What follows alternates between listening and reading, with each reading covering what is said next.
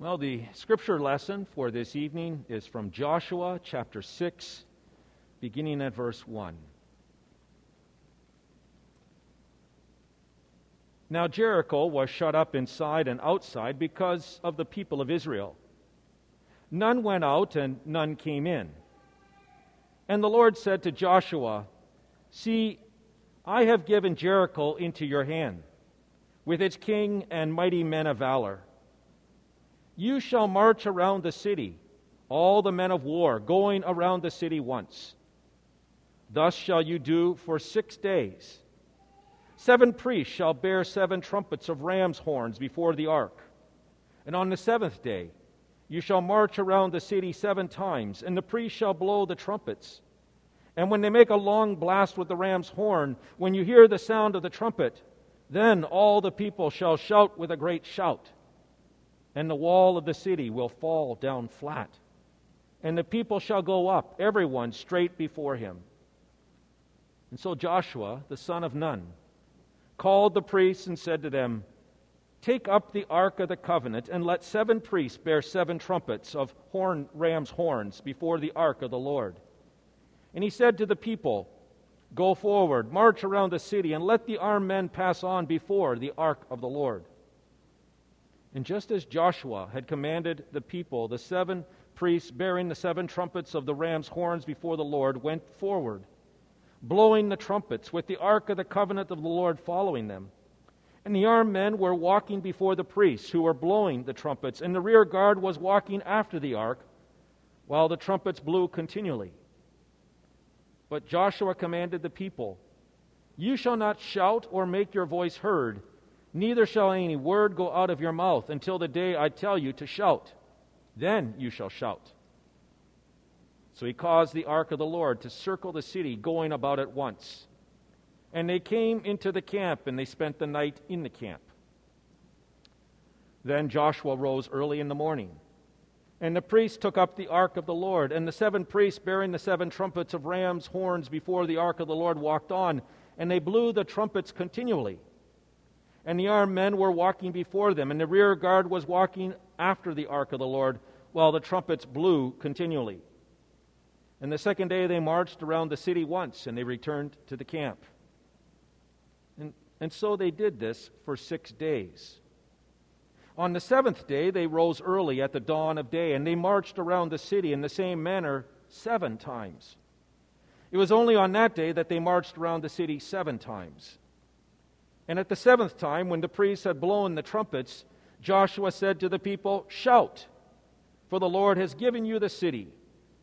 And the city and all that is within it shall be devoted to the Lord for destruction. Only Rahab, the prostitute, and all who are with her in her house shall live, because she hid the messengers whom we sent. But you, keep yourselves from the things devoted to destruction, lest when you have devoted them, you take any of the devoted things and make the camp of Israel a thing for destruction and bring trouble upon it. But all silver and gold, and every vessel of bronze and iron, are holy to the Lord. They shall go into the treasury of the Lord." So the people shouted, and the trumpets were blown. And as soon as the people heard the sound of the trumpet, the people shouted, and a great shout, and the wall fell down flat, so that the people went up into the city, every man straight before him, and they captured the city. Then they devoted all in the city to destruction, both men and women, young and old, oxen, sheep, and donkeys, with the edge of the sword. But to the 2 men who had spied out the land, Joshua said, "Go into the prostitute's house and bring out from there the woman and all who belong to her, as you swore to her." So the young men who had been spies went in, and they brought out Rahab and her father and mother and brothers and all who belonged to her. And they brought all her relatives and put them outside the camp of Israel. And they burned the city with fire and everything in it. Only the silver and gold and the vessels of bronze and of iron they put into the treasury of the house of the Lord. But Rahab, the prostitute, and her father's household and all who belonged to her, Joshua saved alive. And she has lived in Israel to this day, because she hid the messengers whom Joshua sent to spy out Jericho. Joshua laid an oath on them at that time, saying, "Cursed before the Lord be the man who rises up and rebuilds this city, Jericho. At the cost of his firstborn shall he lay its foundation, and at the cost of his youngest son shall he set up its gates." So the Lord was with Joshua, and his fame was in all the land. This is the word of the Lord. Thanks be to God. Out of respect for Christ, please rise to hear the Holy Gospel. The Holy Gospel according to St. Mark, the 13th chapter. Glory to you, O Lord. As Jesus came out of the temple, one of his disciples said to him, "Look, teacher, what wonderful stones and what wonderful buildings." And Jesus said to him, "Do you see these great buildings? There will not be left here one stone upon another that will not be thrown down." And as he sat on the Mount of Olives opposite the temple, Peter and James and John and Andrew asked him privately, "Tell us, when will these things be? And what will be the sign when all these things are about to be accomplished?" And Jesus began to say to them, "See that no one leads you astray. Many will come in my name, saying, 'I am he,' and they will lead many astray. And when you hear of wars and rumors of wars, do not be alarmed. This must take place, but the end is not yet. For nation will rise against nation and kingdom against kingdom. There will be earthquakes in various places. There will be famines. These are but the beginning of the birth pains. Be on your guard, for they will deliver you over to councils, and you will be beaten in synagogues, and you will stand before governors and kings for my sake, to bear witness before them. And the gospel must be first proclaimed to all nations. And when they bring you to trial and deliver you over, do not be anxious beforehand what you are to say, but say whatever is given you in that hour, for it is not you who speaks, but the Holy Spirit. And brother will deliver brother over to death, and the father his child, and children will rise up against parents and have them put to death. And you will be hated by all for my name's sake. But the one who endures to the end will be saved." This is the gospel of the Lord. Praise to you, O Christ. Grace to you and peace from God our Father and our Lord and Savior Jesus Christ. Amen. If the stones of the fabled walls of Jericho could shout, what might they shout? If the stones of that splendid temple in Jerusalem could shout, what might they have proclaimed? Might they have shouted, "Trust in the Lord and not in your own defenses"? The walls of Jericho were an impenetrable barrier. The citizens of Jericho had come to see those walls as being invincible. They were confident that no one could scale those walls or overcome it, and therefore they were confident of victory. Well, the people of Israel are given specific instructions from the Lord. The military strategists probably think that the Lord's marching orders are absurd. For the mighty men of valor and the priests are told to walk or to march around the city walls of Jericho in silence once a day for 6 days. Only the priests are supposed to blow their horns. Mumbling and grumbling can probably be heard under the breath of the fighting men. This is ridiculous. We should be cutting down trees and building budding rams. We should be constructing ramps so that we can scale the wall. But the word of the Lord came to the army. Trust in the Lord and not in your own defenses. Trust in the Lord and see and watch how God will accomplish His way, His plan, His holy will. And so the forces gathered day after day, and they marched. They paraded outside the walls. The military forces inside the walls of Jericho were probably bewildered by the military tactics being used by the Israelites. They had never seen anything like it. And confidence grew that the sturdy walls of Jericho could certainly withstand such an assault. But this was going to be the Lord's victory, the Lord's battle. And not only that, it was going to be accomplished according to God's plan, no matter how impressive the defenses. When the dust settles, God's way will prevail. And sure enough, on the seventh day, the soldiers, they paraded around the stone walls with the priest blowing the horn, but this time they now went around the wall of Jericho 7 times. And on the 7th time, Joshua commanded the people, "Shout!"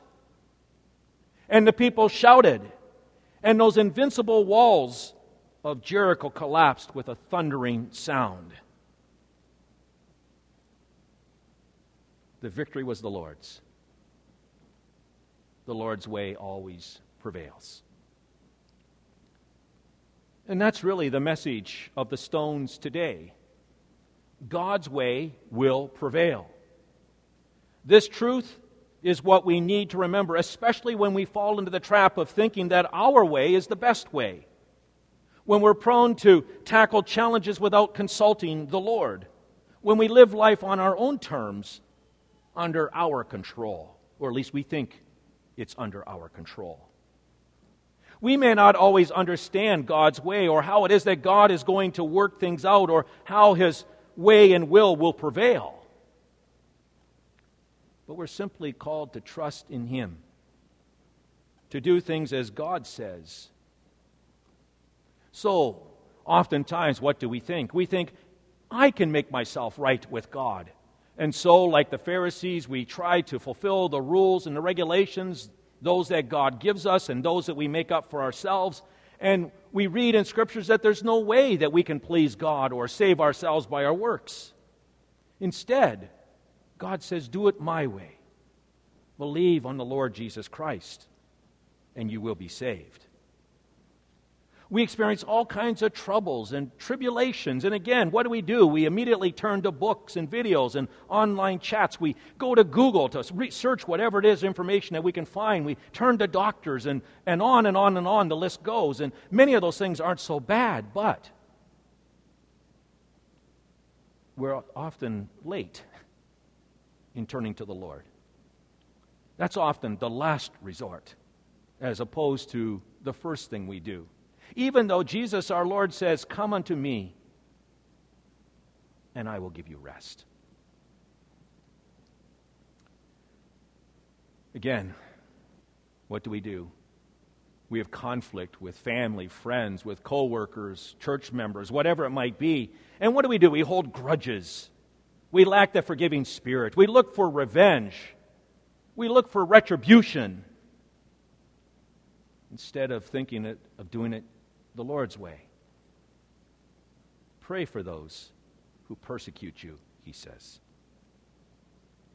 Forgive, not just 7 times, but 77 times.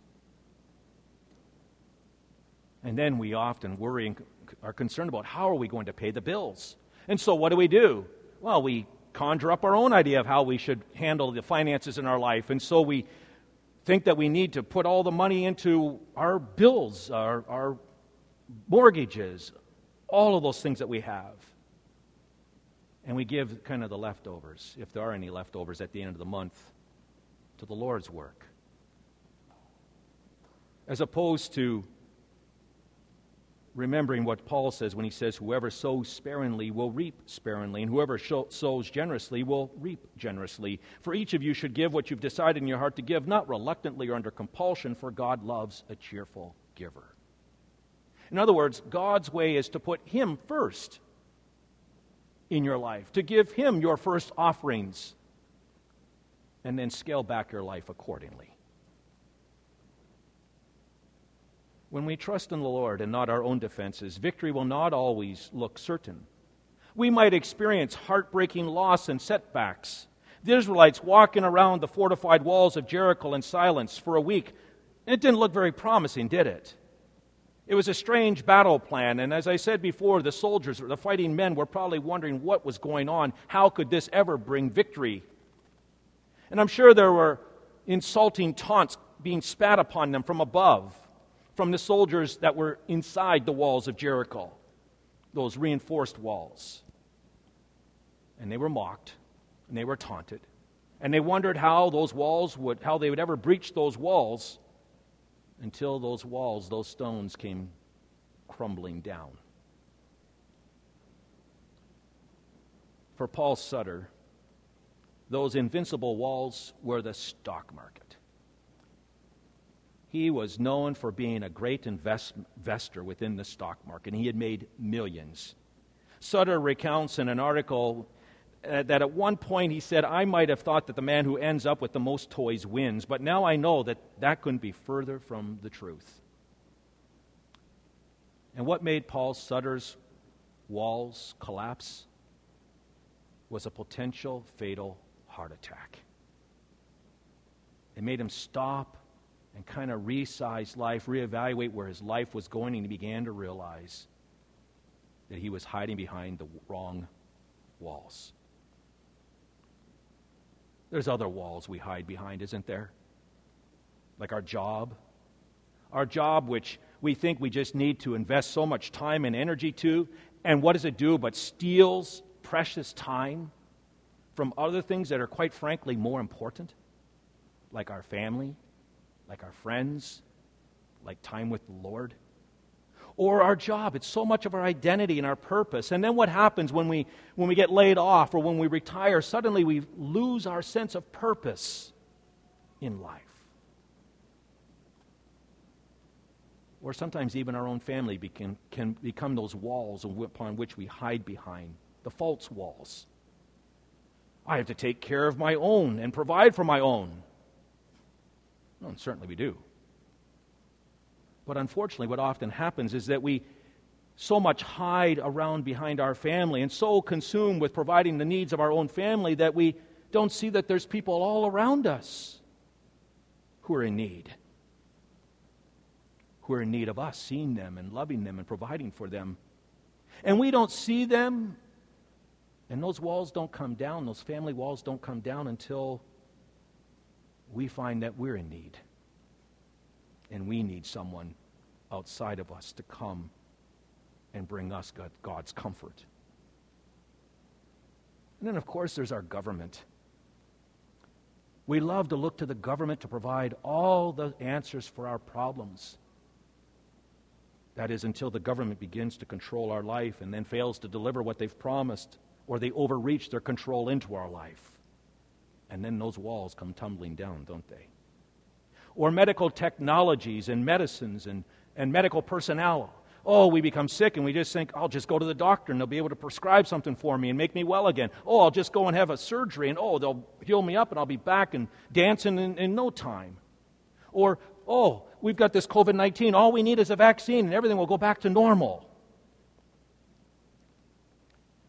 When in reality, we all know that sooner or later, all of those medicines, all of that technology, all the medical know-how of the doctors, even with all of their best intentions, we know that sooner or later, we're going to die. Yes, these are just some of the walls that we erect. And we think that we're safe and secure behind them, but there always seems to be a way that those walls come tumbling down. And today, the stones of Jericho shout, trust in the Lord, not in your own defenses, for His way will always prevail. There's only one mighty fortress that can withstand every assault, and that fortress is the Lord. So hide yourself behind Him. The temple, being built by Herod the Great at the time of Jesus, was glorious, and it was a source of national pride. The temple was the epicenter of Jewish worship and held out the hope to the people of Israel that they would once again regain the grandeur of the kingdom under King David and his son Solomon. But by the conclusion of Jesus' ministry, the temple and its walls are being prophesied by Jesus as being destroyed. We're told in our gospel reading for tonight, as Jesus was leaving the temple, one of his disciples said to him, "Look, teacher, what massive stones, what magnificent buildings. Do you see all of these great buildings?" Jesus replied, "Not one stone here will be left on another. Everyone will be thrown down." You see, the temple, that massive stone structure, had become symbolic of the spiritual sinful ignorance of the people of Israel. That temple had all kinds of religious action going on within it, but it was a spiritual, bankrupt place. The temple stones, they signified the Jews' own self-sufficiency and own self-righteousness. The temple, you see, had become the be-all and end-all of their life. And that is the way the religious leaders of Jesus' day sound in their confrontations with Jesus. Oh, they think they've got everything just figured out as to their religious thought and practice. They are experts in blowing their own horn. So much so that when one of the religious elite finally makes it into one of Jesus' parables, he's an expert horn blower. Do you know the parable of which I speak? It's the parable of the Pharisee who nearly gives himself a whiplash, patting himself on the back, thanking God that he is so much better than that sinner that's over there. It's quite a wall of self-righteousness and self-importance that Pharisee in that parable has built for himself. And you see, the self-righteous and the self-important, they have no need for Jesus Christ, the true temple. They substitute the real living temple, Jesus Christ, for the sterile stone temple of works, man-made works and self-righteousness. Those who blow their own horn have no need for a Savior. They have no need to repent. For what do they have to repent of? They have no need for spiritual rebirth. They have no need for a meal of forgiveness. Oh, that these self-erected walls of self-righteousness and self-importance would fall. Trust in the Lord for salvation. Jesus Christ has accomplished everything for our salvation. That's what those collapsed walls of the temple in Jerusalem shout out to us tonight. Now I know a Savior hanging on a cross, nailed hand and foot, suffering and dying amid taunts and jeers of those standing by. That certainly doesn't look like a victory plan, does it? And being buried in a tomb with a massive stone rolled across the tomb's entrance, that doesn't look like a victory plan either. And until that tombstone rolls away as our living and resurrected Lord Jesus Christ from the tomb, all appears to be lost, but we know that on Easter morning, indeed, Christ rose from the dead, and that stone was rolled away. The temple that had been destroyed by the hands of sinful, self-righteous, self-important men rises in 3 days, just as Jesus had promised. There's only one mighty fortress that protects and enables us to overcome our self-importance and our self-righteousness, and that is Jesus, who's the living temple of God. Hence, with the psalmist, we proclaim, "I love you, O Lord, my strength. The Lord is my rock and my fortress and my deliverer. My God is my rock in whom I take refuge. He is my shield and the horn of my salvation. He is my stronghold." And this is the message. This is the message that we shout. This is the message that we teach to our children and our grandchildren so that they have that rock-solid security that only the Lord provides. Solomon counsels, "He who fears the Lord has a secure fortress, and for his children, God will be their refuge." And so the stones tonight shout, "Trust in the Lord, not in your own defenses. For the Lord has a plan and is accustomed to victory. God's will and his ways always, always prevail." He proved that with Jericho.